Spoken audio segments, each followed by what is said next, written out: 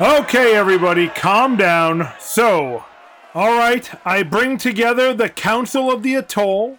We are here to determine the fate of the Mariner, also known as the Fishman, the Mutant. I say we eat him. Yeah, chop him up. Settle down, only the Council may speak. Now, who would like to propose an option for how we deal with this outsider? Well, as the enforcer, I think it's important that we stick to our code of justice and honor. So, we could always take back the chits and let him go. That's a reasonable choice. Oh, it's the elder. He's come. Poo-poo. What's that, Elder? I say we put him in the poo-poo pit. What? No, that's our sacred repository. I think we should put him in a cage and just, lower him slowly inside the poo-poo. That is where we put our fallen comrades. We just buried my mother there yesterday. Why would we put a criminal inside of it? That doesn't seem like justice to me. But we can poke him with sticks while he's lowering into the feces and dead people. His flesh will feed the tree. Oh, well, you do make a good point about that. We do love recycling. And he'll get so icky and sticky. Sticky? What? Why is the poop sticky? It's really sticky. It's out in the sun and the salt. I just don't know if I feel right putting him in with our ancestors in our sacred poop. We just gotta dip him in there. Just a quick little dip. And if we like it, we can just keep him in there. Wait a minute. What is the point of just dipping him in? I thought we were dispensing justice here. No one said we can't have a little fun with the justice.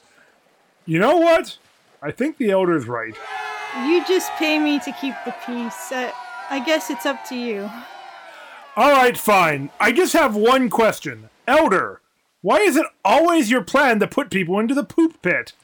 Well, you may suspect it's my number one plan, but the poop pit is actually my number two plan. Alright then, into the poop it is.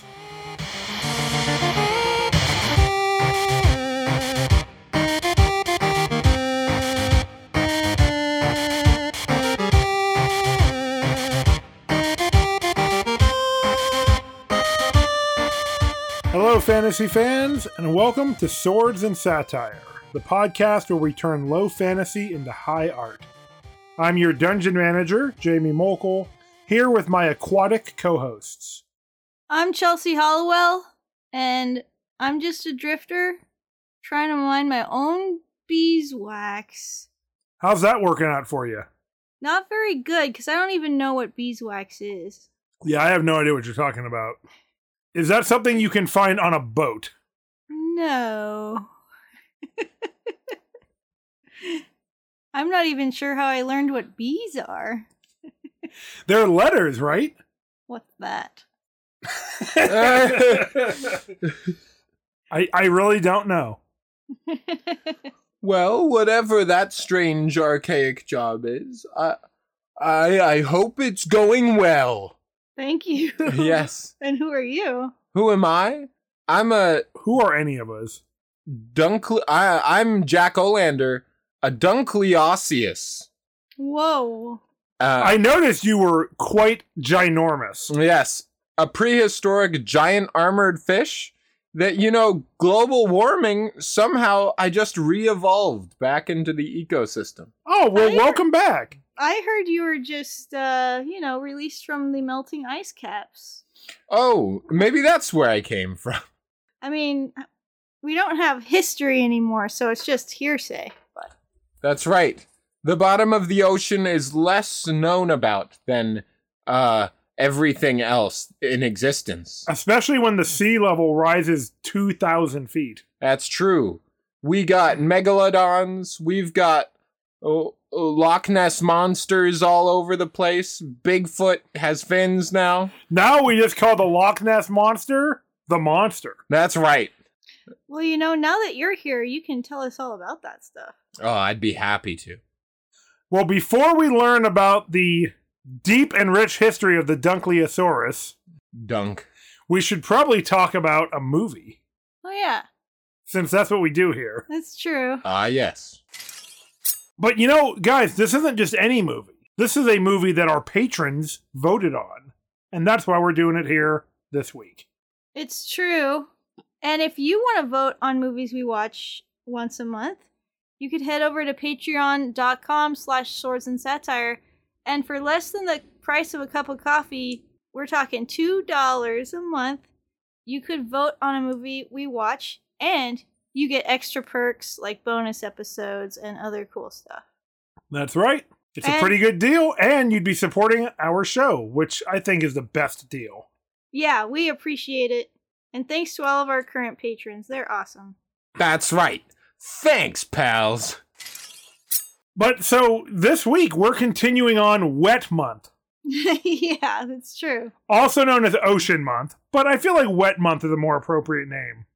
Yes. Isn't every month at Swords and Satire wet month? Because of all the PP jokes? Yeah, Thankfully, because no month in California is a wet month. that's true. Sadly true. Well, now we're going to be talking about the wettest movie ever made. Holy. Because we are talking about... Splash. Damn, that was good. Not that one, but Wow. we will be talking about 1995's epic smash hit film, Waterworld. Yep. The epic splash hit film? That's right. At the time this movie was made, it was the most expensive movie ever. Wow. It went way over budget. It did. And they only made money back when they sold enough VHS later. I mean, probably some DVDs too in the late 90s. They're Maybe. still selling those VHSs like hotcakes. Yeah, that's really where the money rolls in these days. Everything's retro. I mean, cassette tapes are back. When the world ends, society's currency will be Waterworld on VHS. It's true. Oh man, I'm going to be rich. Yeah. I mean, I don't actually own this movie on VHS, but now I kind of wish I did. They're printing it constantly. I'm still hoping it's going to be bottle caps because I've got a nice little stash saved away. Ah, yeah. That's true. But okay, enough talking about our future investment plans. Waterworld is a 1995 movie directed by Kevin Reynolds and starring Kevin Costner. Two Kevins who I'm sure got along great because they made 3 movies together before this one. Yeah, I mean, it's not like having 2 Kevins is too many cooks in the kitchen or anything. Not at all. This movie ain't big enough for the 2 Kevins. 2 Kevins went into this movie and only 1 Kevin came out. It's sad but true. Yeah, that's true. Guys, fun fact about this movie, actually, though. It was co-written by David Twathy, director of the Riddick movies, which I really enjoy. Me especially too. the first one, Pitch Black. You're welcome. Yes. Thank you, Chelsea, for introducing me to that movie. Yes. It's actually one of my favorite films, so Me too. obviously Waterworld will probably also be one of my favorite films. The original name for that movie was going to be Riddick Wow It's Dark. I like that one. Yeah. Yeah. And this one was going to be Kevin Costner Wow It's Wet. I'm imagining the pitch meetings. Okay, it's a world full of water. We're going to call it Oceanland. Yes. Oh, I like Ocean. Oh, what if we called it Ocean No Land? It would be an accurate description. Yes. Mhm. We're gonna call it Kevin Costner's Oops, Only Ocean. The world is flooded. Where is the land? We're gonna find it. There you go. It's such a succinct title. It also gives you the summary of the movie too. Maybe we should get a tattoo. Yes, Yes. perfect. Well, speaking of summaries, I think Chelsea has a slightly longer summary of this film ready to go. Okay, I guess if you insist. I do. It's my job. Okay, so the polar ice caps melted, surprising no one. All right, but what's happening in the movie? That's what I'm wondering. Yeah. Which covers the earth in water. Surprise, Oh, wow. surprise. You know what? Honestly, living in California doesn't sound so bad right now. I know. Eventually, we're all going to be in a wet biome, not a fire biome. That'll be a nice change. Mm-hmm. I can swim in water better than I can walk through fire. Very true, Jamie. Thank you. So our story takes place hundreds of years after this has happened, and whoever has survive near atolls, which are small islands, and on boats or catamarans or other floating devices. Those people are called drifters. Are there any bikinis in these atolls? Oh, I see what you did there. And then there are another group of people called the smokers. What are you talking about? And their name is twofold because they smoke cigarettes Because they're cool. and use diesel-fueled powered floating devices like jet skis and... Is it you know, diesel?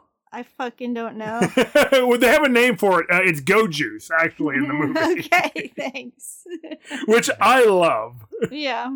Again, we like descriptive names for things. This is basically Mad Max on the water. This is literally Mad Max on the water because it was written to be a ripoff of Mad Max. But on the water, which Right. it is. Yeah. Mad Max on the water. You know, less dangerous than Australia.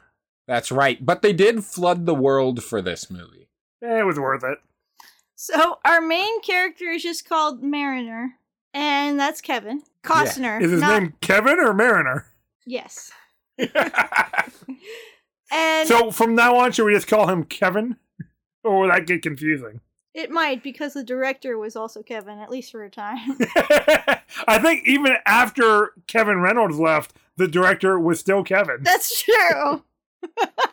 Wait, was the credited director Kevin Costner? No, Reynolds walked off in the final production phase, but still got to keep full directing credit. Ah, good for Kevin.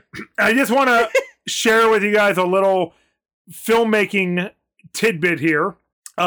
When he was interviewed later, Reynolds said that Kevin Costner should always direct his own movies because that way he could always work with his favorite actor and director. Yeah. That was a sick burn. Yeah, it was pretty good. Shots fired, and they hit the water. Dunked on him. Yes. Years later, they did make up. So, and these guys had worked on a Did lot of they movies. kiss? I don't know. I wasn't there. These Listen- guys had worked on a lot of movies together before. They did Robin Hood, Prince of Thieves together. Wow. Well, I'm there in my head, Jamie. Yes. And I'm seeing it. You're going back to the kiss. Yeah. Listeners, find the clip of them kissing. Make it happen. Please do. Yeah. I'm just glad that they didn't, go to their graves with a grudge against each other. I think that's nice. So, getting back to Waterworld. our segment, the summary, we have the Mariner, and he gets a good haul one day with some mud that turns to dirt after it dries out, and Because that's how mud works. he finds out about a local atoll, which is, like as I said, a small island, and he goes there to trade. It's more of a ring. Well, they constructed a metal ring of platforms around the atoll and attached to it, so they could have more, walkable area. Yeah, it's nice to have walkable cities. And they have a cool gate, so it's like it is like a big donut. Did you say they've got cool shit? Because they do. Yeah, it's true. Once he gets there and they let him inside because he has dirt, you see that the atoll has a big tree on it, and they feed it by keeping a poop pit. Like you do. And they recycle their dead into the poop pit. Like you do. Yeah. So Mariner goes in, finds or gets his, chits for his dirt, and goes to the shop, which has almost nothing. He's got some water. Mm-hmm. They've got water. Like the kind of water you can drink. Yeah. Not just pee-pee water. Which you didn't even mention somehow at the beginning of this movie. We see Kevin Costner peeing into a plastic cup and then filtering it to make drinking water. Drinking pee-pee water. And he poured in a storm, Chelsea. He also feeds his lime tree with the pee-pee water. Gives it that citrus taste. Yeah, this is how you know this is a real swords and satire movie. That's right. Yes. We got pee-pee water and poo-poo pits. So when the Mariner's just trying to be on his way, but they want that sweet, sweet cummy-wummy. They do. Excuse me? So Oh! the elders won't let him leave until he tries to impregnate one of their women. Until he busts a nut.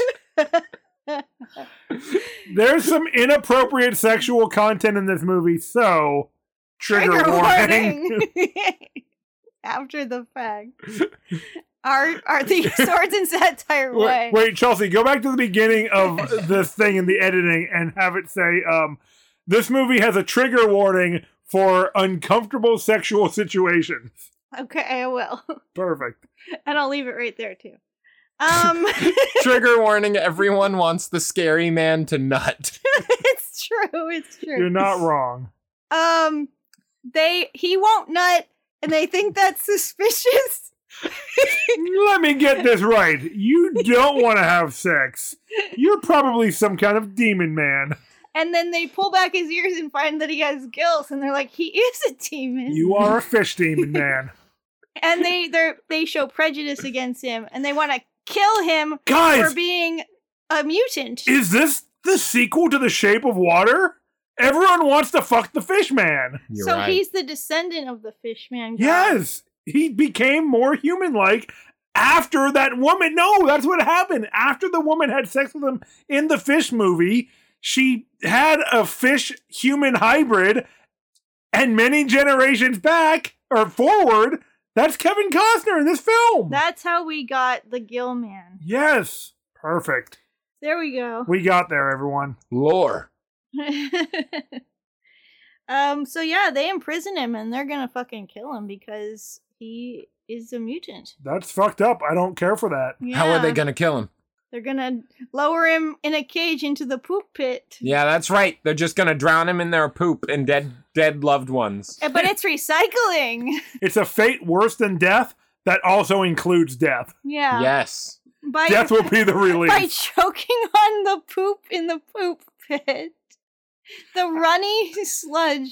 Dude, the shot where they put, I don't know, eggs in his hair to be the poop Yeah, stuck to it's him. eggs, Jamie. Sure. I did not care for that shot. He's a method actor. It was a real poop pit. I feel kind of sick just talking about it, but hey, here we are. Now, Chelsea could not watch this scene. I had to look away. He is completely immersed in it. It's all on his face and in his mouth. It is in his mouth. He has to spit it out. It's so bad. Pretty much the best scene in a movie. So who lives at this atoll? But Helen, who was the shopkeeper, and she looks after young Enola, who has a tattoo on her back of a legendary island, the only land left. Somehow, this movie is supposed to also be based on Helen of Troy, and that's why her name is Helen. And I have no idea how that fits into anything in the actual film. It's got loose ties. Does it? Is Helen supposed to be the most beautiful woman who insults the god, or whose beauty insults the gods? I just don't buy it, or I just don't see it in the film. I think what it is the atoll has big metal walls, which are like Troy, Okay, and it gets assaulted sure. by boatmen.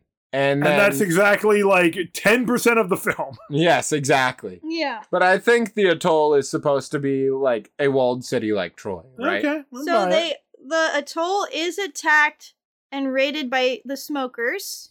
Yay, and a smokers! It's awesome. long battle scene, but it's very cool. And Yeah, this is a 15-minute fight scene or like action sequence. Yeah, and we should describe it in the Delve, but suffice it to say, the Mariner, with the help of Helen and Enola, is able to escape, and they all get out together, and he's pretty crafty, so he is able to outsmart and outmaneuver the smokers. I mean, it doesn't take that much. He mostly just exploits the fact that the one machine gunner the smokers has just wants to shoot every shot he can. So the Mariner, Enola, Yes. and Helen are a zany mismatched bunch. You know, the Mariner just wants to throw the little girl overboard because she's a pain, and Helen won't let him. I've had it up to here with these kids! Enola is always drawing on stuff. She's just tattooing the ship. Helen can't stop talking about finding land. You know, it's a real zany bunch. Yeah, real sitcom energy here. Yeah. 2 women and a fish. That's our sitcom name. Yeah. These sea monkeys are just sea monkeying around. So they're traveling to try to find land. They get cornered by smokers a couple of times. That's right. And they're kind of, the 3 of these people are kind of bonding the whole time. Like, so, Is that what They- you call it? well, they begrudgingly start to like each other over time. After a few more uncomfortable sexual scenarios. It's true. And one involving another drifter. And then eventually they can't outmaneuver the smokers forever, so they are caught and they take off with Enola. They kidnap her and blow up the Mariner's boat. My boat. Delivered with the passion of 1,000 burning suns is Kevin Costner's delivery of that line. The Mariner and Helen are saved by Gregor, a friend of theirs from like an old zany Inventor type. inventor type from the atoll who got away as well in his flying machine. He got lost in the sky. It happens to all of us. He brings them to a collection of boats that are the survivors of the atoll. And the Mariner, goes after Enola and goes to the big oil barge where the smokers live. Now, Chelsea, you haven't mentioned the leader of the smokers yet. Yeah, Deacon. That's right. Played by beloved star of stage and screen, Dennis Hopper. Yes! Koopa himself. It's right. I just didn't remember his name, so I was just gonna keep nodding until you said it. Hopper's performance in this movie is absolutely magical. He brings so much he brings so much joy to this role, and apparently he had like really fond memories later on in his career when he was talking about making this movie, and I think that's sweet. That's great. So the Mariner goes full commando style, kills a few dudes by the oil barge. Without wearing underwear? He like infiltrates, dresses up as one of them, and just fucking waltzes up to Deacon and his crew and demands to get Enola back. And he's gonna blow up the whole ship. They think he's bluffing, but he really fucking does it. Yep, nope, he's not bluffing at all. And Fishmen don't bluff.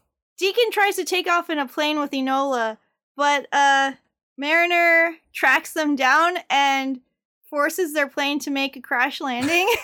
Tears off the landing gear. And rescues Enola. Not with his bare hands, he uses a hook. And they're rescued yet again by Gregor and crew with the flying machine. And they figure out how to find land and they fly there. Leaving behind all the other survivors of the atoll as if they were completely forgotten in the editing room. Which I think they were. Were they? Enforcer's gone. All the other survivors are No. just gone. Is he back? Enforcer's on the island with them. I Enforcers with Was them. he on the flying machine with Yes. them? Yes. Oh, okay. Well, all the nameless characters are gone. They are. They didn't want to go save Enola anyway, so maybe they're not worth it.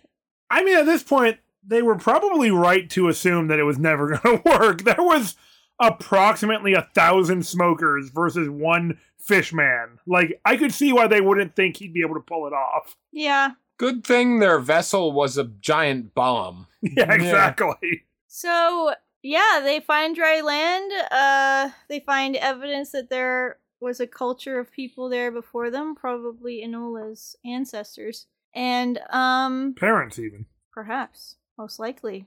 That's how she came to be, yeah. And how she got her tattoo. And, the mariner has to go back out to sea. The land is too weird for him. Yeah, And- he's getting land sick.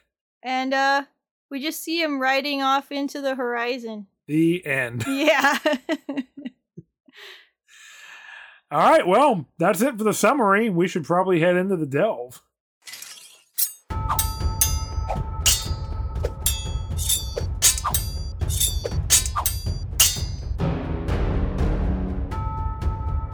Welcome to the Delve, where we venture deep into the themes, scenes, and lore of Waterworld. All right, guys, let's get this out of the way right at the beginning. This movie is often met with a great deal of derision. It was a commercial failure at the time of release. Right. Does this movie deserve all the hate?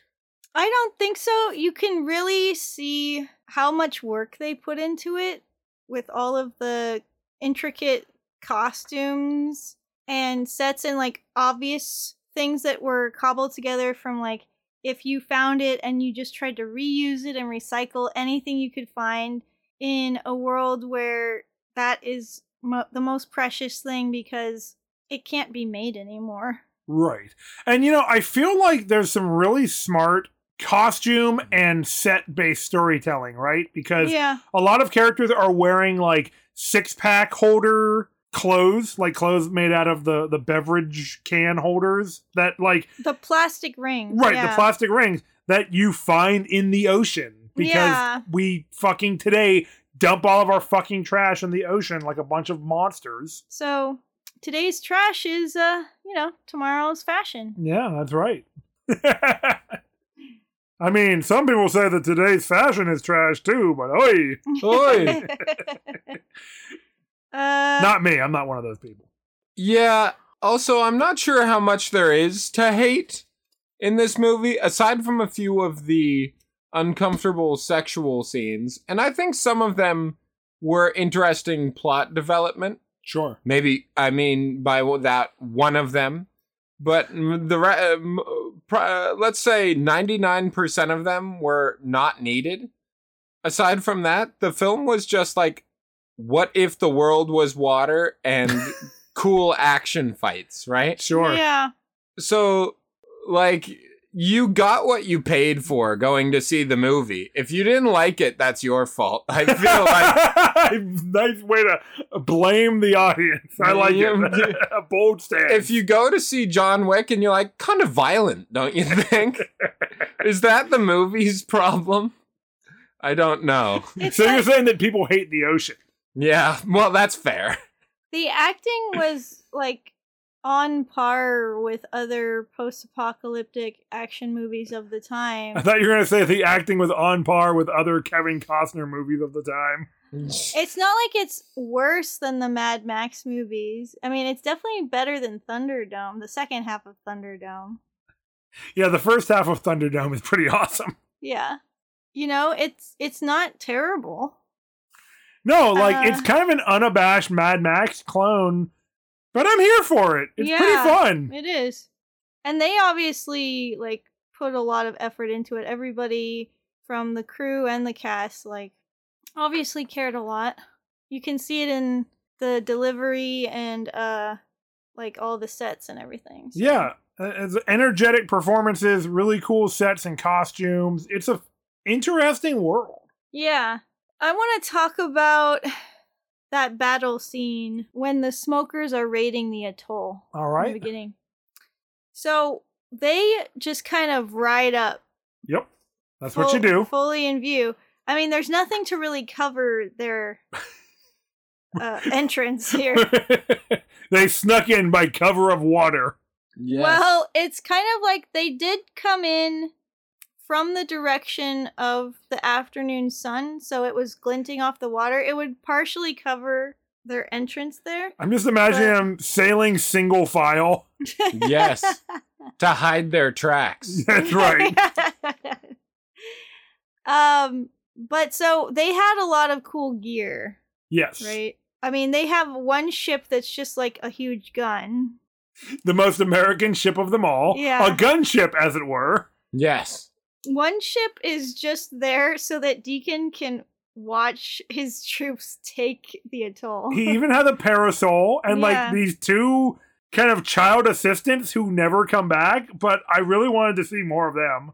Oh, I'm pretty sure you see them later, like either in his household or rowing the barge later on. Okay, well that's good. And they have like I was beginning to freak myself out because their ship exploded. Yes. They have a ton of jet skis. They have portable ramps that they bring to jump over the walls of the atoll using a prop plane to propel them. Yeah, it's pretty cool. Propeller propulsion. Yeah, they're being dragged behind a propeller plane, and it drags them over the ramp and over the wall of the atoll. One guy or a few people dive with their jet skis and go under the walls, under the water, and then pop up in the hole of the donut. Yeah, there are some really cool jet ski stunts in this movie. Yeah. Yeah. And here's the hot take. The smokers, I way wanted them to win more than the atoll people. Because let's examine the culture here. Yeah. The atoll people, they were like, fuck off. We've already met with traders, right? Not even wondering what he's brought. Right. He was like, I have dirt. And they're like, oh, let him in, right? And they're like, okay, now that you have value, we'll let you in, right? And he already came with the assumption that he was valuable. And they were like, no, we don't need anything, right? They did need something. And Need then that sweet, sweet dirt. they let him in. Pay dirt. They let him in. Everyone is mean to him immediately. The second he docks his boat, the enforcer doesn't look at him. He's like staring off into the sun, right? Blinding himself.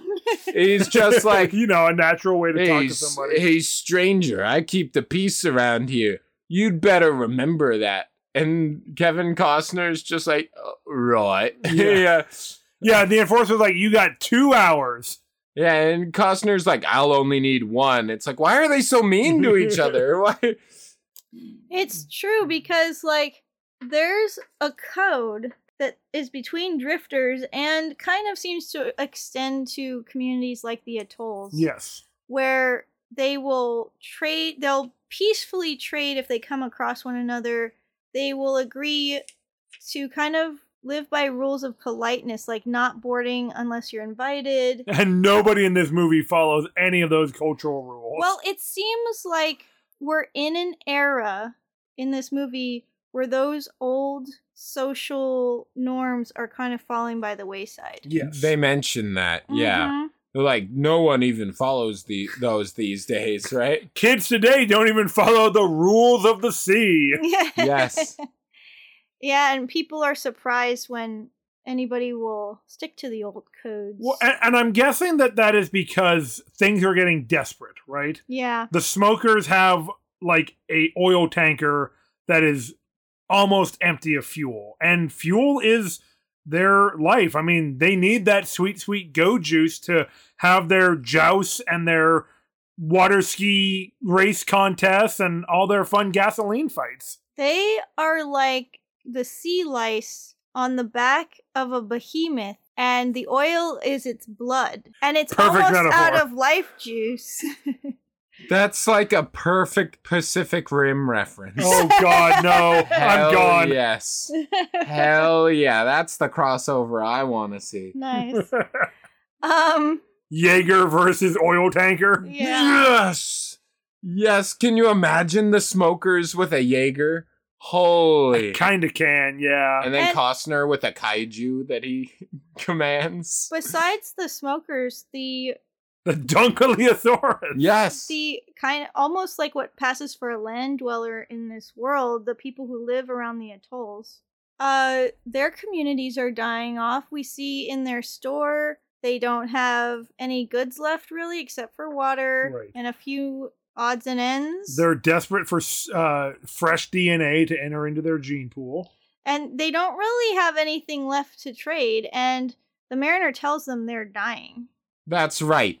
The Mariner comes in with dirt, the one thing that can revitalize their society, and they're treating him like he's a piece of shit, right? Yeah, they're treating him like he belongs in the poo-poo pit. Yes.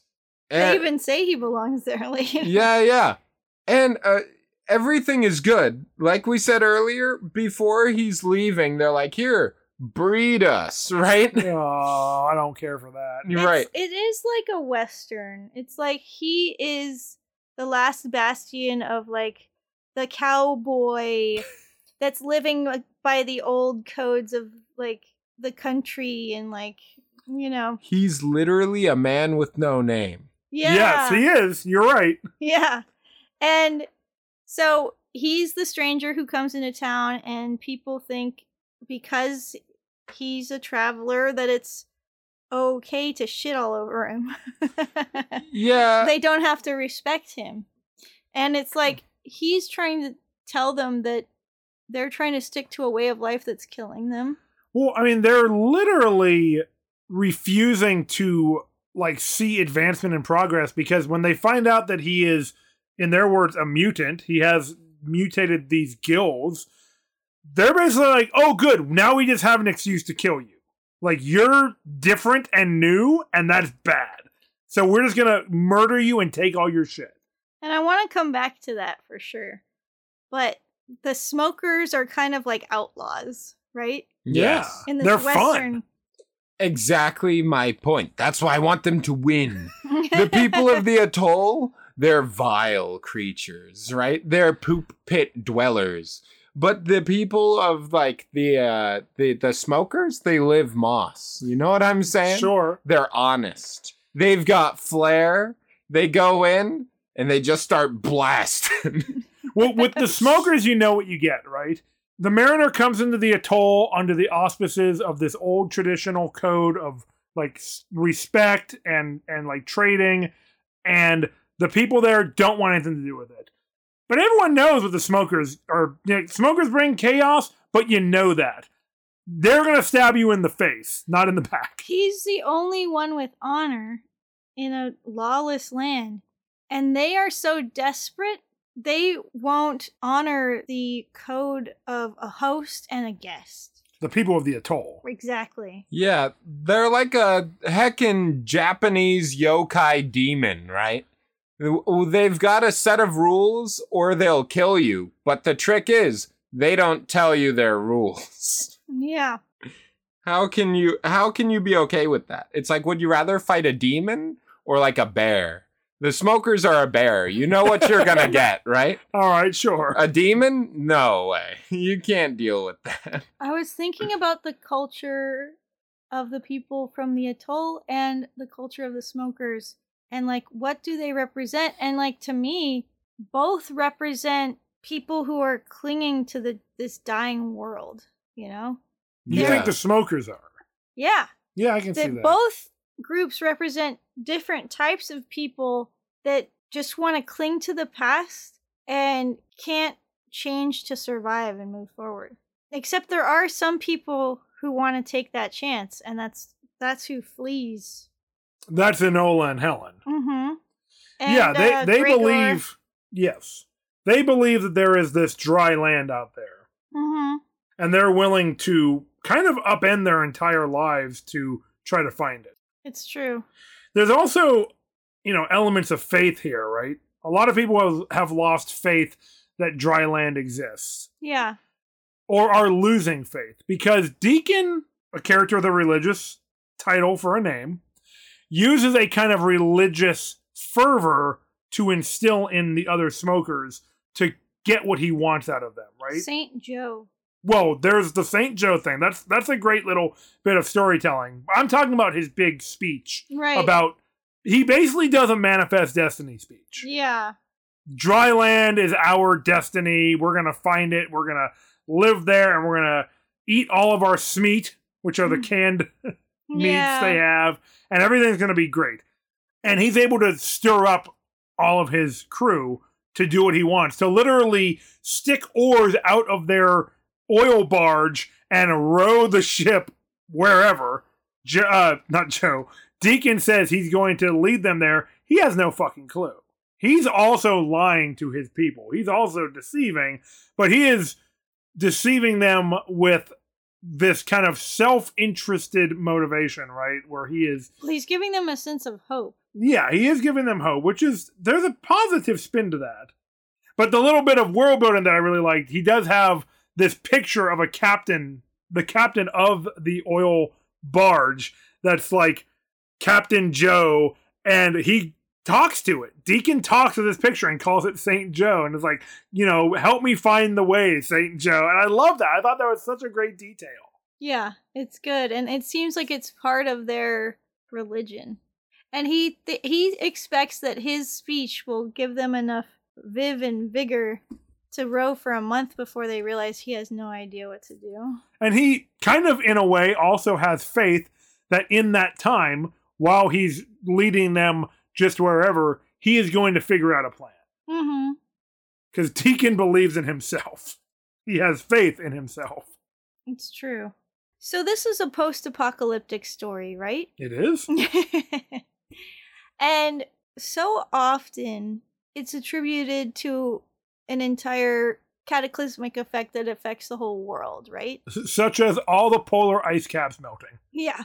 Rather than like a localized apocalypse, which is more like where these stories kind of come from. Like local catastrophes are kind of what fuel these stories. Like when people are told to wear a mask for a couple of weeks. Yeah. An apocalypse. And society just falls apart. Yeah. No, people just do whatever the fuck they want at that point. Yeah.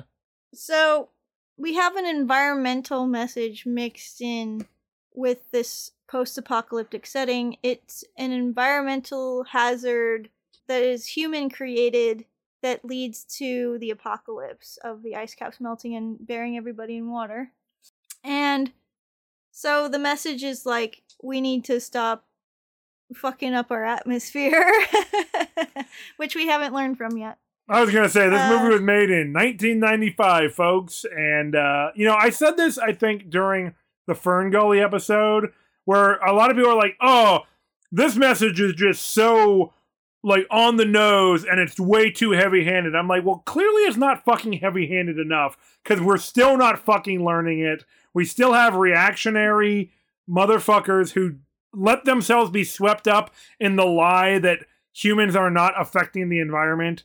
And they are always like, oh, well, you can't destroy the Earth. The Earth will just heal. Yeah, motherfucker, we're worried about destroying our own homes and environments that we can't live in anymore because of this shit.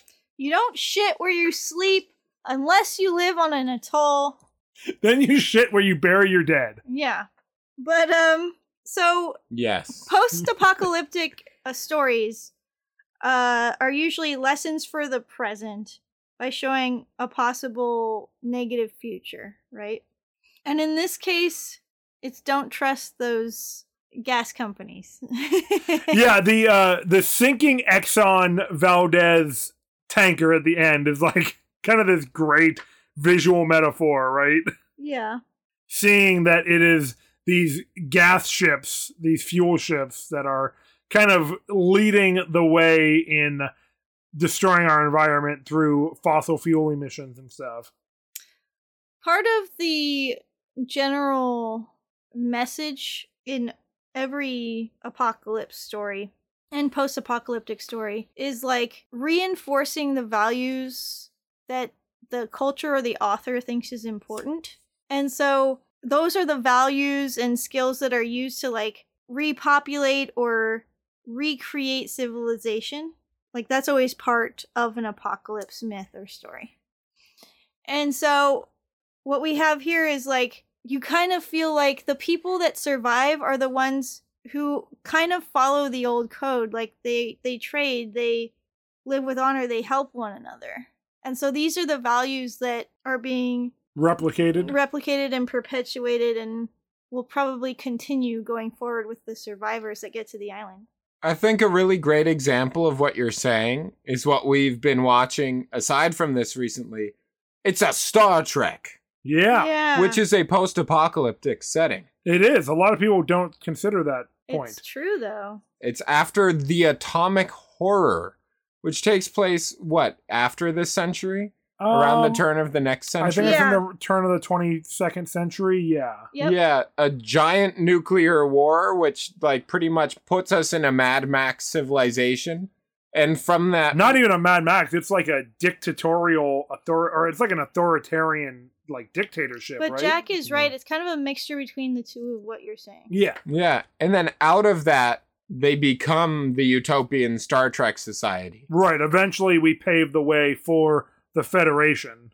Yeah, because we've reached a new low based on the mistakes we've made, and I think apocalypse movies, like you're saying, are trying to push morals in a way that I think is pretty realistic. Not that we're gonna apocalypse ourselves, but I feel like it's pretty, like, the flow of society is such that we have to break something before realizing how to maintain it.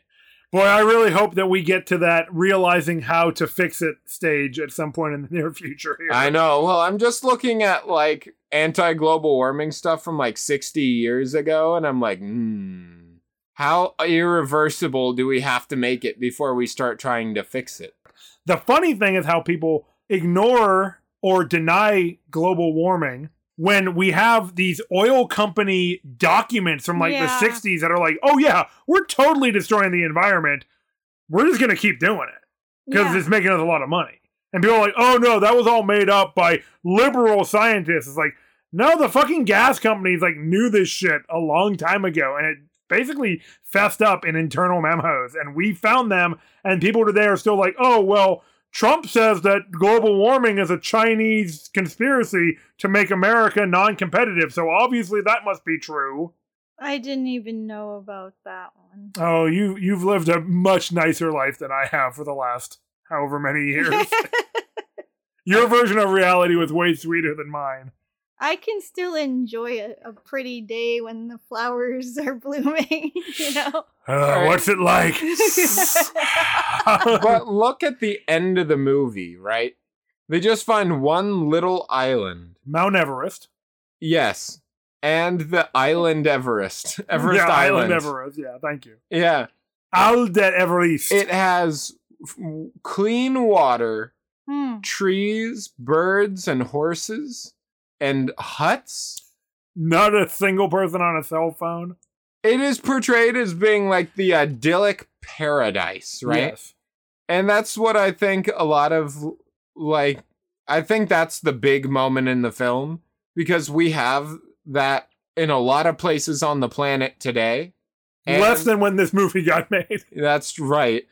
But it's like, look how wonderful that is, right? They only have a little bit of it, and it's the best place in the whole world. Yeah. Yeah.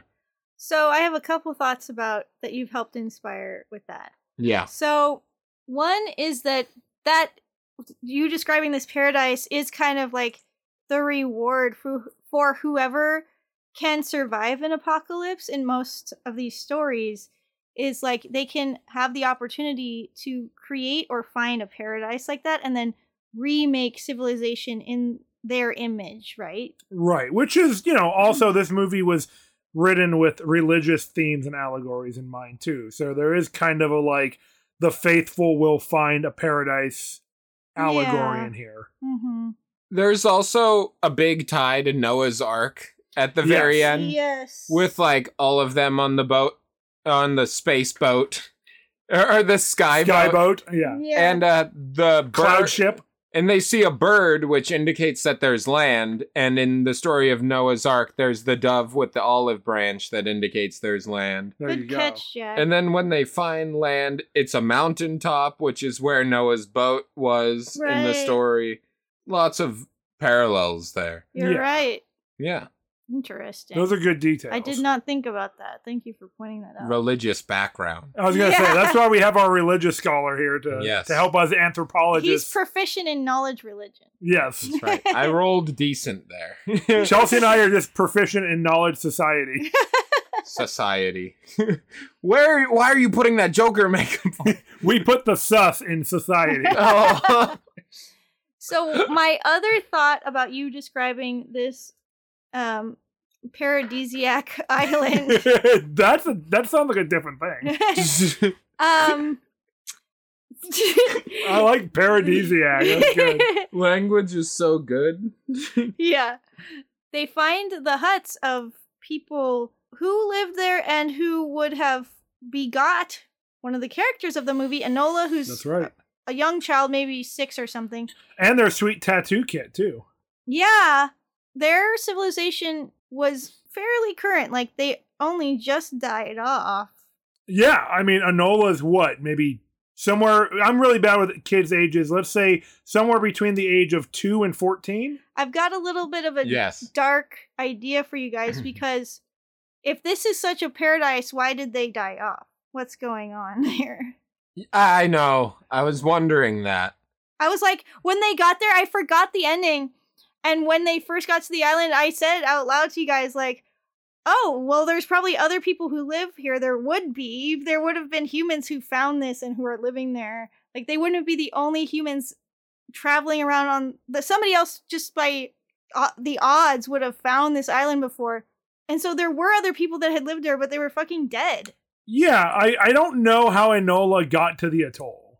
Yeah, we don't know that. Because, yeah, these are her parents. They, like, the tattoo machine is there, or, like, you know, it's got the tap-tap tattoo needles and, like, a music box with a song that Enola hums and everything. Yeah. So she lived on dry land and then no longer does, but her parents seem to have died of disease or age or something. Before they died, they put baby Enola with a tattoo into like one of those circus cannons that fire people. The Secret of Mana mode of transportation. Yes. Yes. I know it well. Explode her across the horizon into the ocean. Helen's just walking around in the atoll, and this kid just comes like barreling into the center ocean. She's like, oh, cool.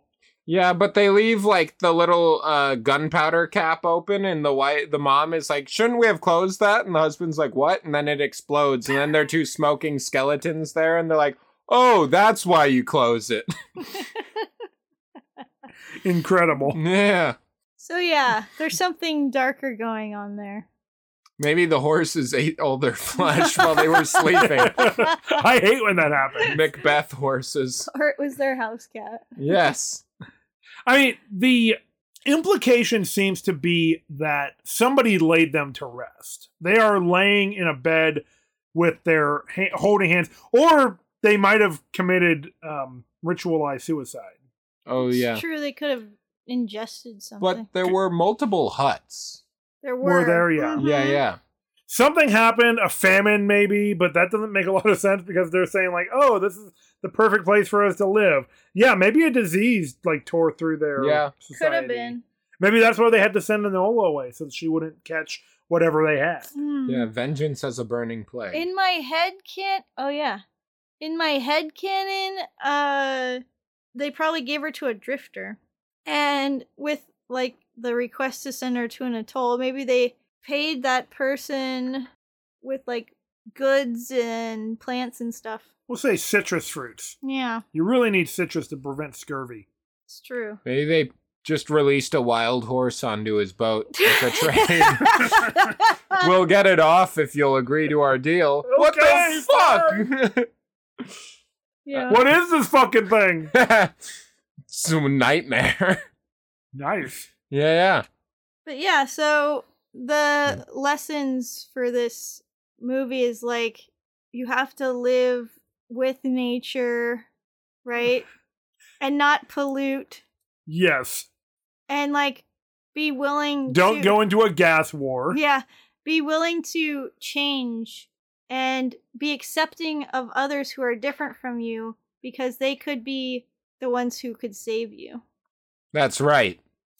Yeah, well, there is this mistrust of outsiders that never benefits anybody in this film, right? Like, the Mariner is willing to help them fight against the smokers, and we can see that he can clearly take out armies of these guys on his own. If the people of the atoll had not... I guess if they'd let him go, then he would have just been gone, and the smokers would have raided them, and they'd be screwed. But when they already had him, he was willing to fight with them, and they won't take him up on that either. Even after they told him they were going to descend him into the poop pit, Yeah. too. He was just like, anything to get out of this poop, I am here for it. Yeah. He was willing to trade for his life. But, you know, Enola kind of has this similar situation to the Mariner, right? They have this kinship to each other because they're both outsiders. Early on, the Mariner is a dick, right? Yeah. He doesn't like Enola, or at least he certainly acts like it. He throws her overboard. He goes back for her, sure, but like he's being a real asshole. But over time, we kind of see this bonding between them because they both feel this affinity for each other because they both experience what it's like to be marginalized by society. And she expresses admiration for him and his abilities later on, too. And I think that's a turning point for him where he starts to kind of feel like she's his friend, because after that, he lets her keep the crayons. Right. And keep using them. And later on, he says she's his friend, and that's why he's coming to save her. Yeah, and I believe it when he says that. Yeah. He doesn't really care about revenge for the most part because he would rather just live and be. He would rather live and or let live. He's an outsider. He's been probably ostracized and not allowed to really stay anywhere. Like, he's not, it's made clear, like, he's not really welcome anywhere for being who he is. And so he has a wall around his heart. And I think there's a surgery for that. He does bad things because he's so used to looking out for his own survival that he forgot what it's like to have allies. And once they kind of break through that and he realizes that he can actually trust these people, that's when he starts to change. And it's kind of like that when you've gone through a lot of trauma, you know? Yeah, he probably lost his family and his group at some point, probably to unfortunate circumstances. Mm-hmm. He came from somewhere. Yeah. And he happens to have like the most advantageous mutation for their situation, which is really nice. I mean, descended from the Fishman god. Yeah. That's why the Atoll people are not only bad, but they're dumb. Yeah. Because he would be so much more favorable as a breeding partner. Oh, God. I'm just saying, if his you're mutation should have made him even more desirable. literally the most desirable person on the planet, if I'm being honest. Yeah. Like, genetically. You have gills. What can we do to convince you to stay here? We Yeah. need your help. Yeah, right? But that's not how people are. They see somebody who's different, and so often they get afraid, and they act out of Violently? fear, and like often against their own self-interest, right? No, absolutely. It's- Discrimination is against your self-interest, even though a lot of people think that it is the other way around. It's like when a socially conservative person sees a gay person and then shits in their hand and tries to drown the gay man with it. Right. Just like that. Yeah. We all know that story. Sadly, kind of, yes. But in this one, it's a fish man. Instead of just one poop, it's thousands. I was definitely thinking this could be an allegory for queerness in all its forms. Yes. Let's talk about it. Yeah, you know, he's somebody who's different from everybody else, the norm. The accepted social The norm. accepted vanilla human. And Boring people is what we're saying.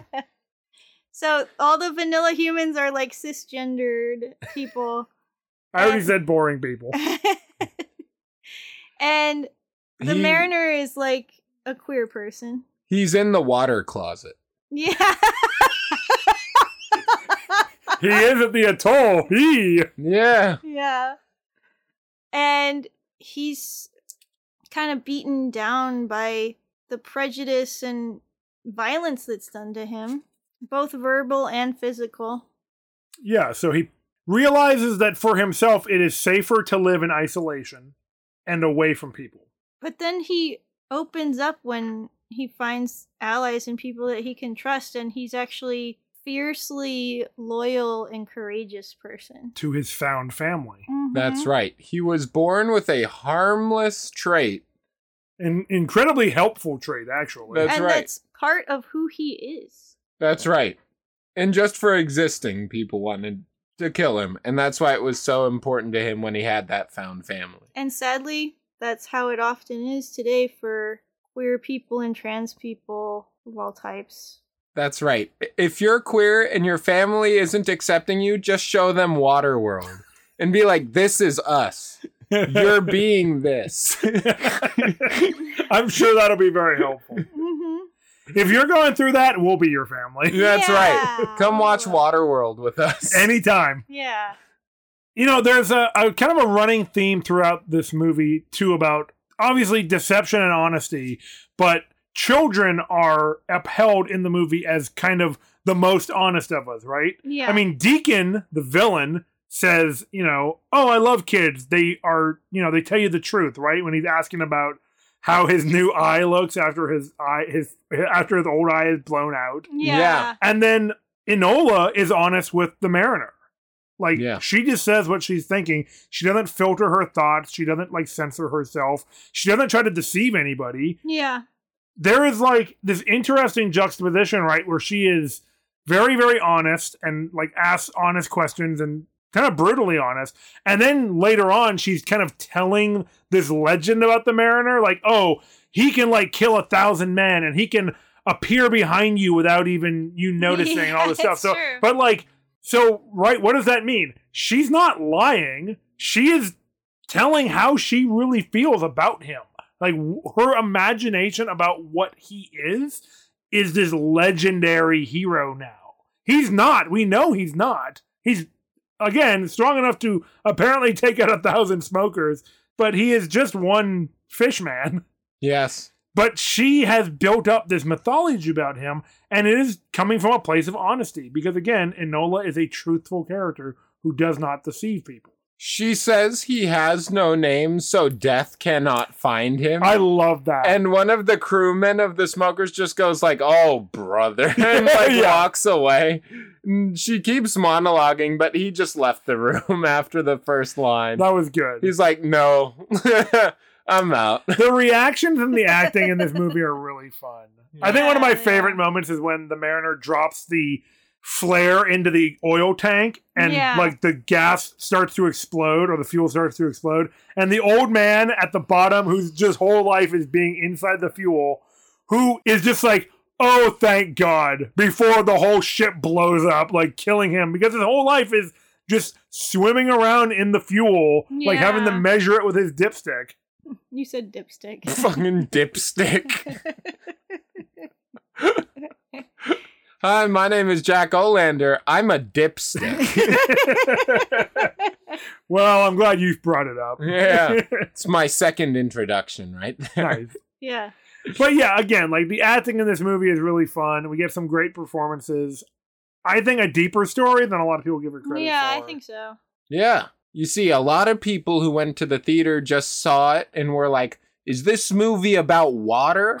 And that's why it got bad reviews. Because people hate water. People were like, what is this? And then they'll get a glass of water and they'll stick their nose and mouth in it and inhale and trying to breathe. And they're like, I can't breathe that. That was awful. And we all know people of older generations hate water. True. Yeah. Yeah. Our They parents won't- never drank water. They refuse to drink water. I don't know why. I cannot get my parents to drink water. Maybe they saw this movie and they were like, oh God, this is all just got Kevin Costner's pee in it. That's what growing up in the Dust Bowl will do to you. You want to drink dust. Why don't they make Dust World, huh? I think that's just Mad Max. Yeah. That's why people liked that one more. I will say one more thing. This movie was like the precursor to The Witcher. Okay. Interesting. I'd like to hear it. He's a mutant, Okay. ostracized from society, Perfect. that makes him extremely proficient at living in the world he lives in. Great points. Everyone tries to kill him all the time. Mm-hmm. He has a child, a gifted child, a prophesied child Yep. that travels with him. And he has a badass lady friend who goes around with him too. It's true. Named Triss. I mean, Yeah, Helen. yeah, I see. I was making a joke at Uh-huh. Yennefer's expense. Uh-huh. yes. Yeah, I get it. got her. I like Yen. Don't get me wrong. Yeah. All right, guys. Well, I think we said as much as we can say for the delve. We should probably head into the smithy.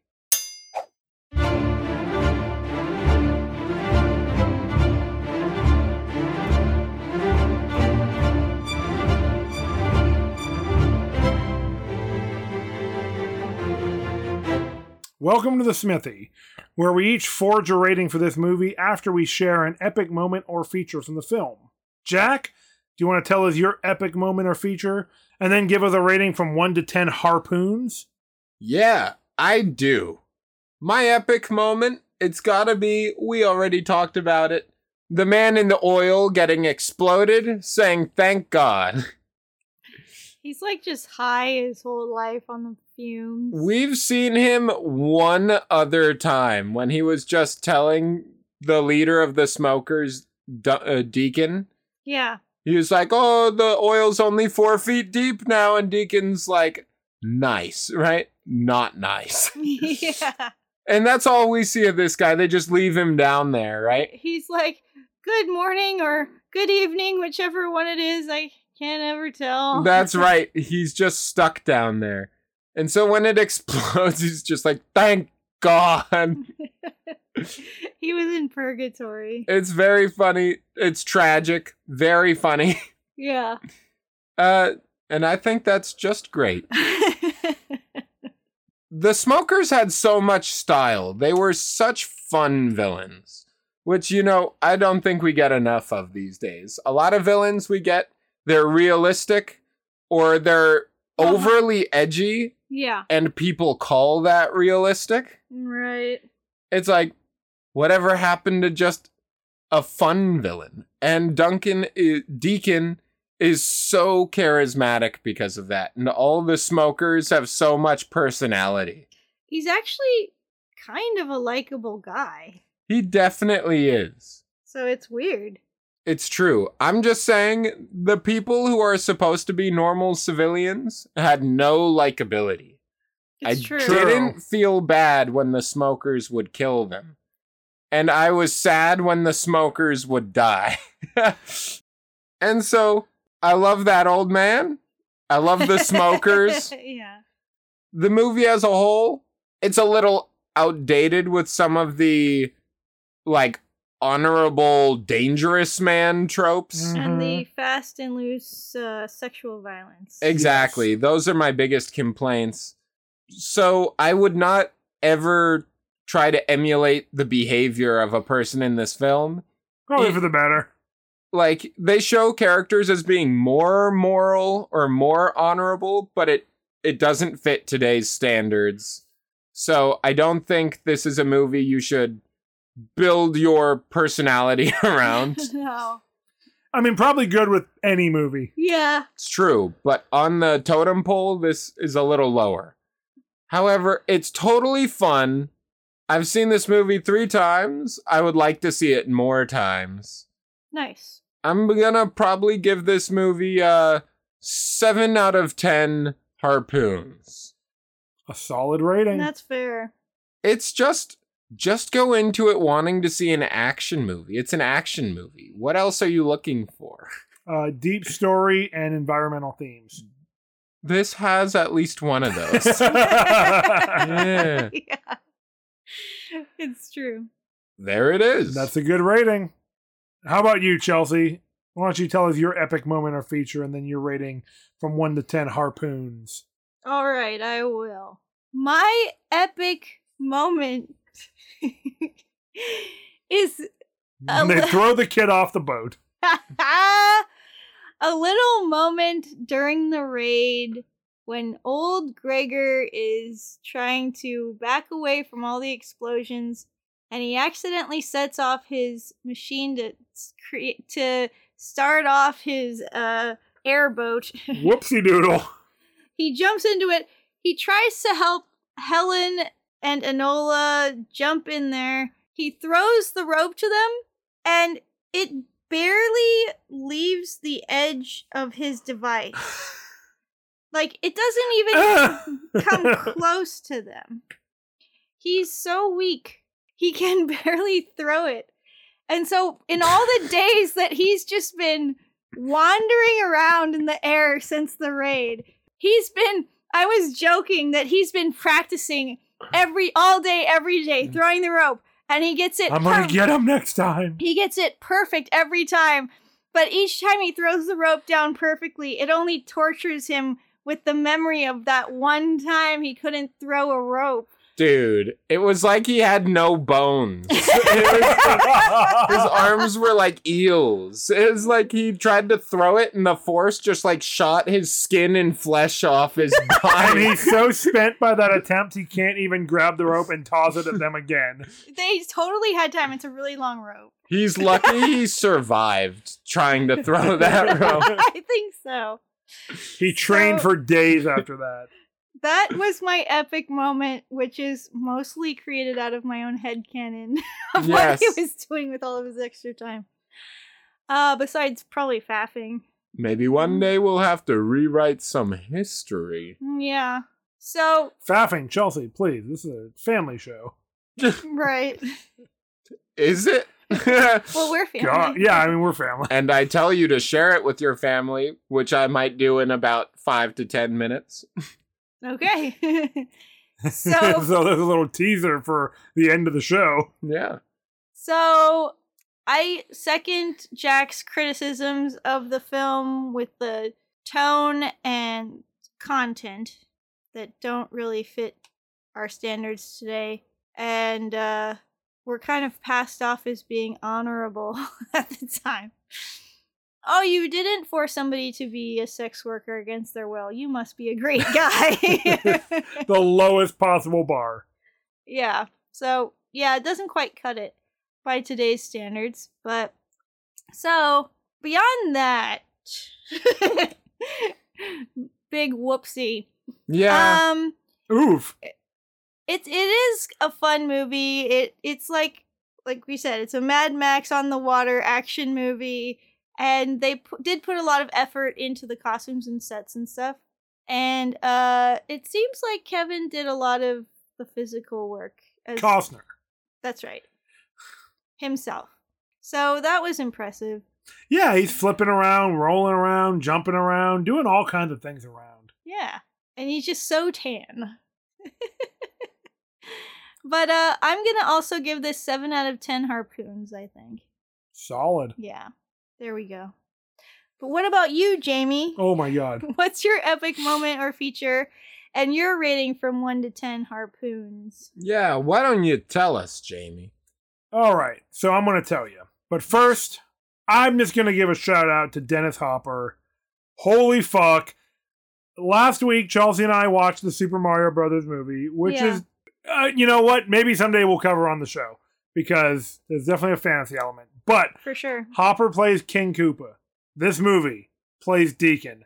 He was a fucking joy. He is Yeah. so much fun. He is like the funnest villain. We really don't get a lot of fun villains like this anymore. It's Or true. very often. And I loved it. He can bring the camp. Yes. And God bless him for it. But my actual epic feature is going to be the lore and world building of the setting. I love all the little details. I love St. Joe, the captain of the tanker, who just, like, there's a picture of him on the wall. He's got to be important. Yeah. So we make a religion around him, right? Yeah.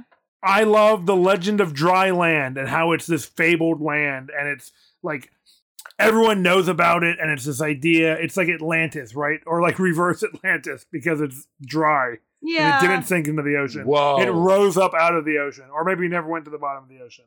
I love the burial, like in the muck pit, the poop pit that keeps the tree alive at the atoll. Yeah.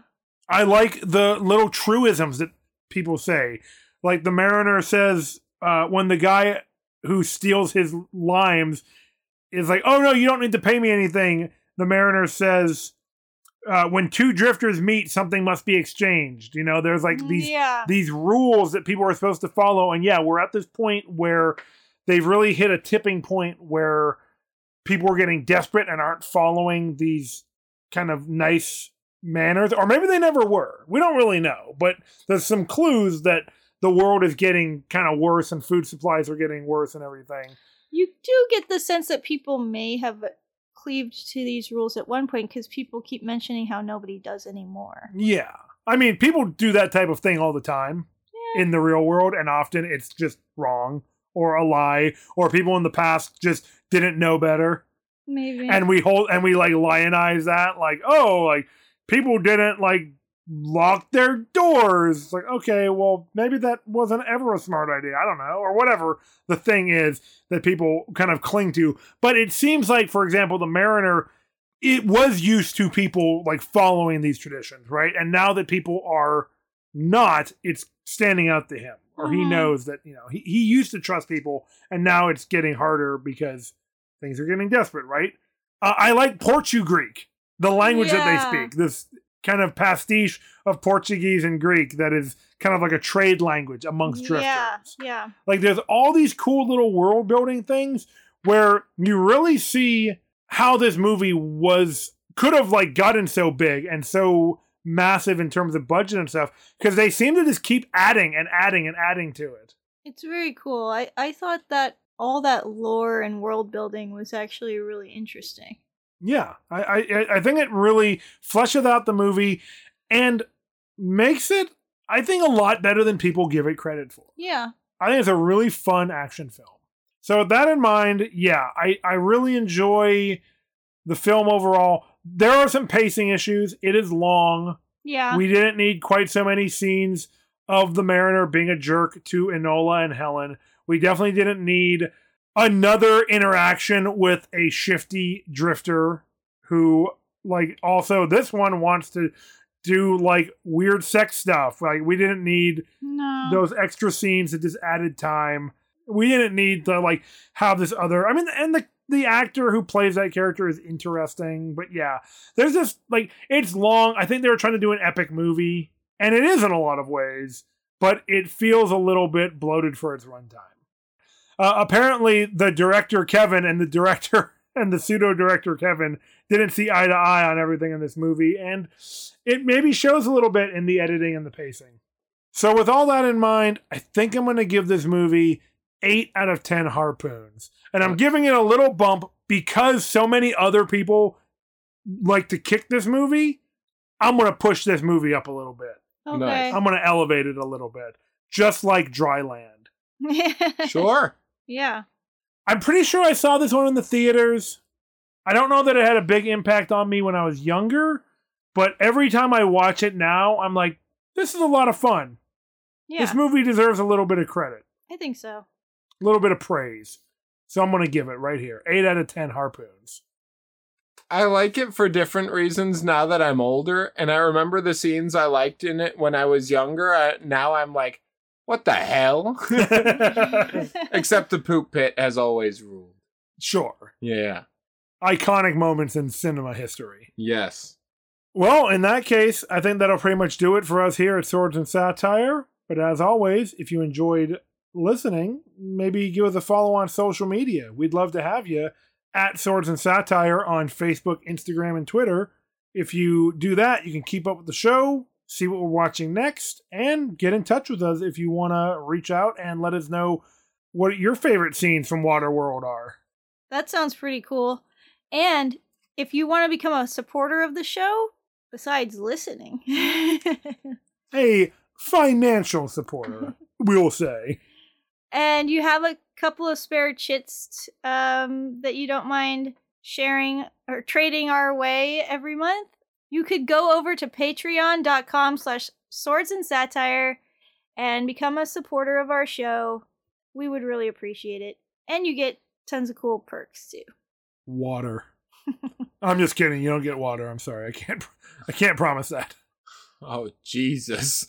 We live in California. We're not going to have water for much longer. If you need fire, we got that. We can send you fire all day long. Yeah, that's right.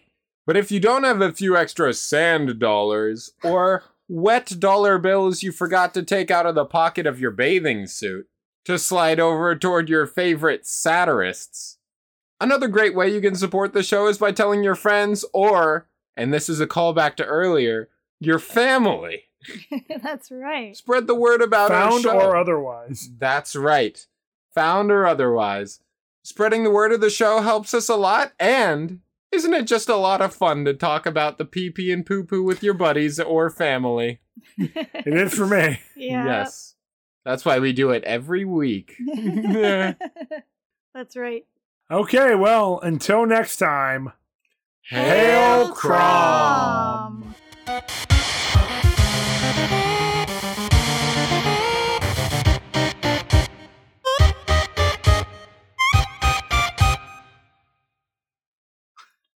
Poop pit.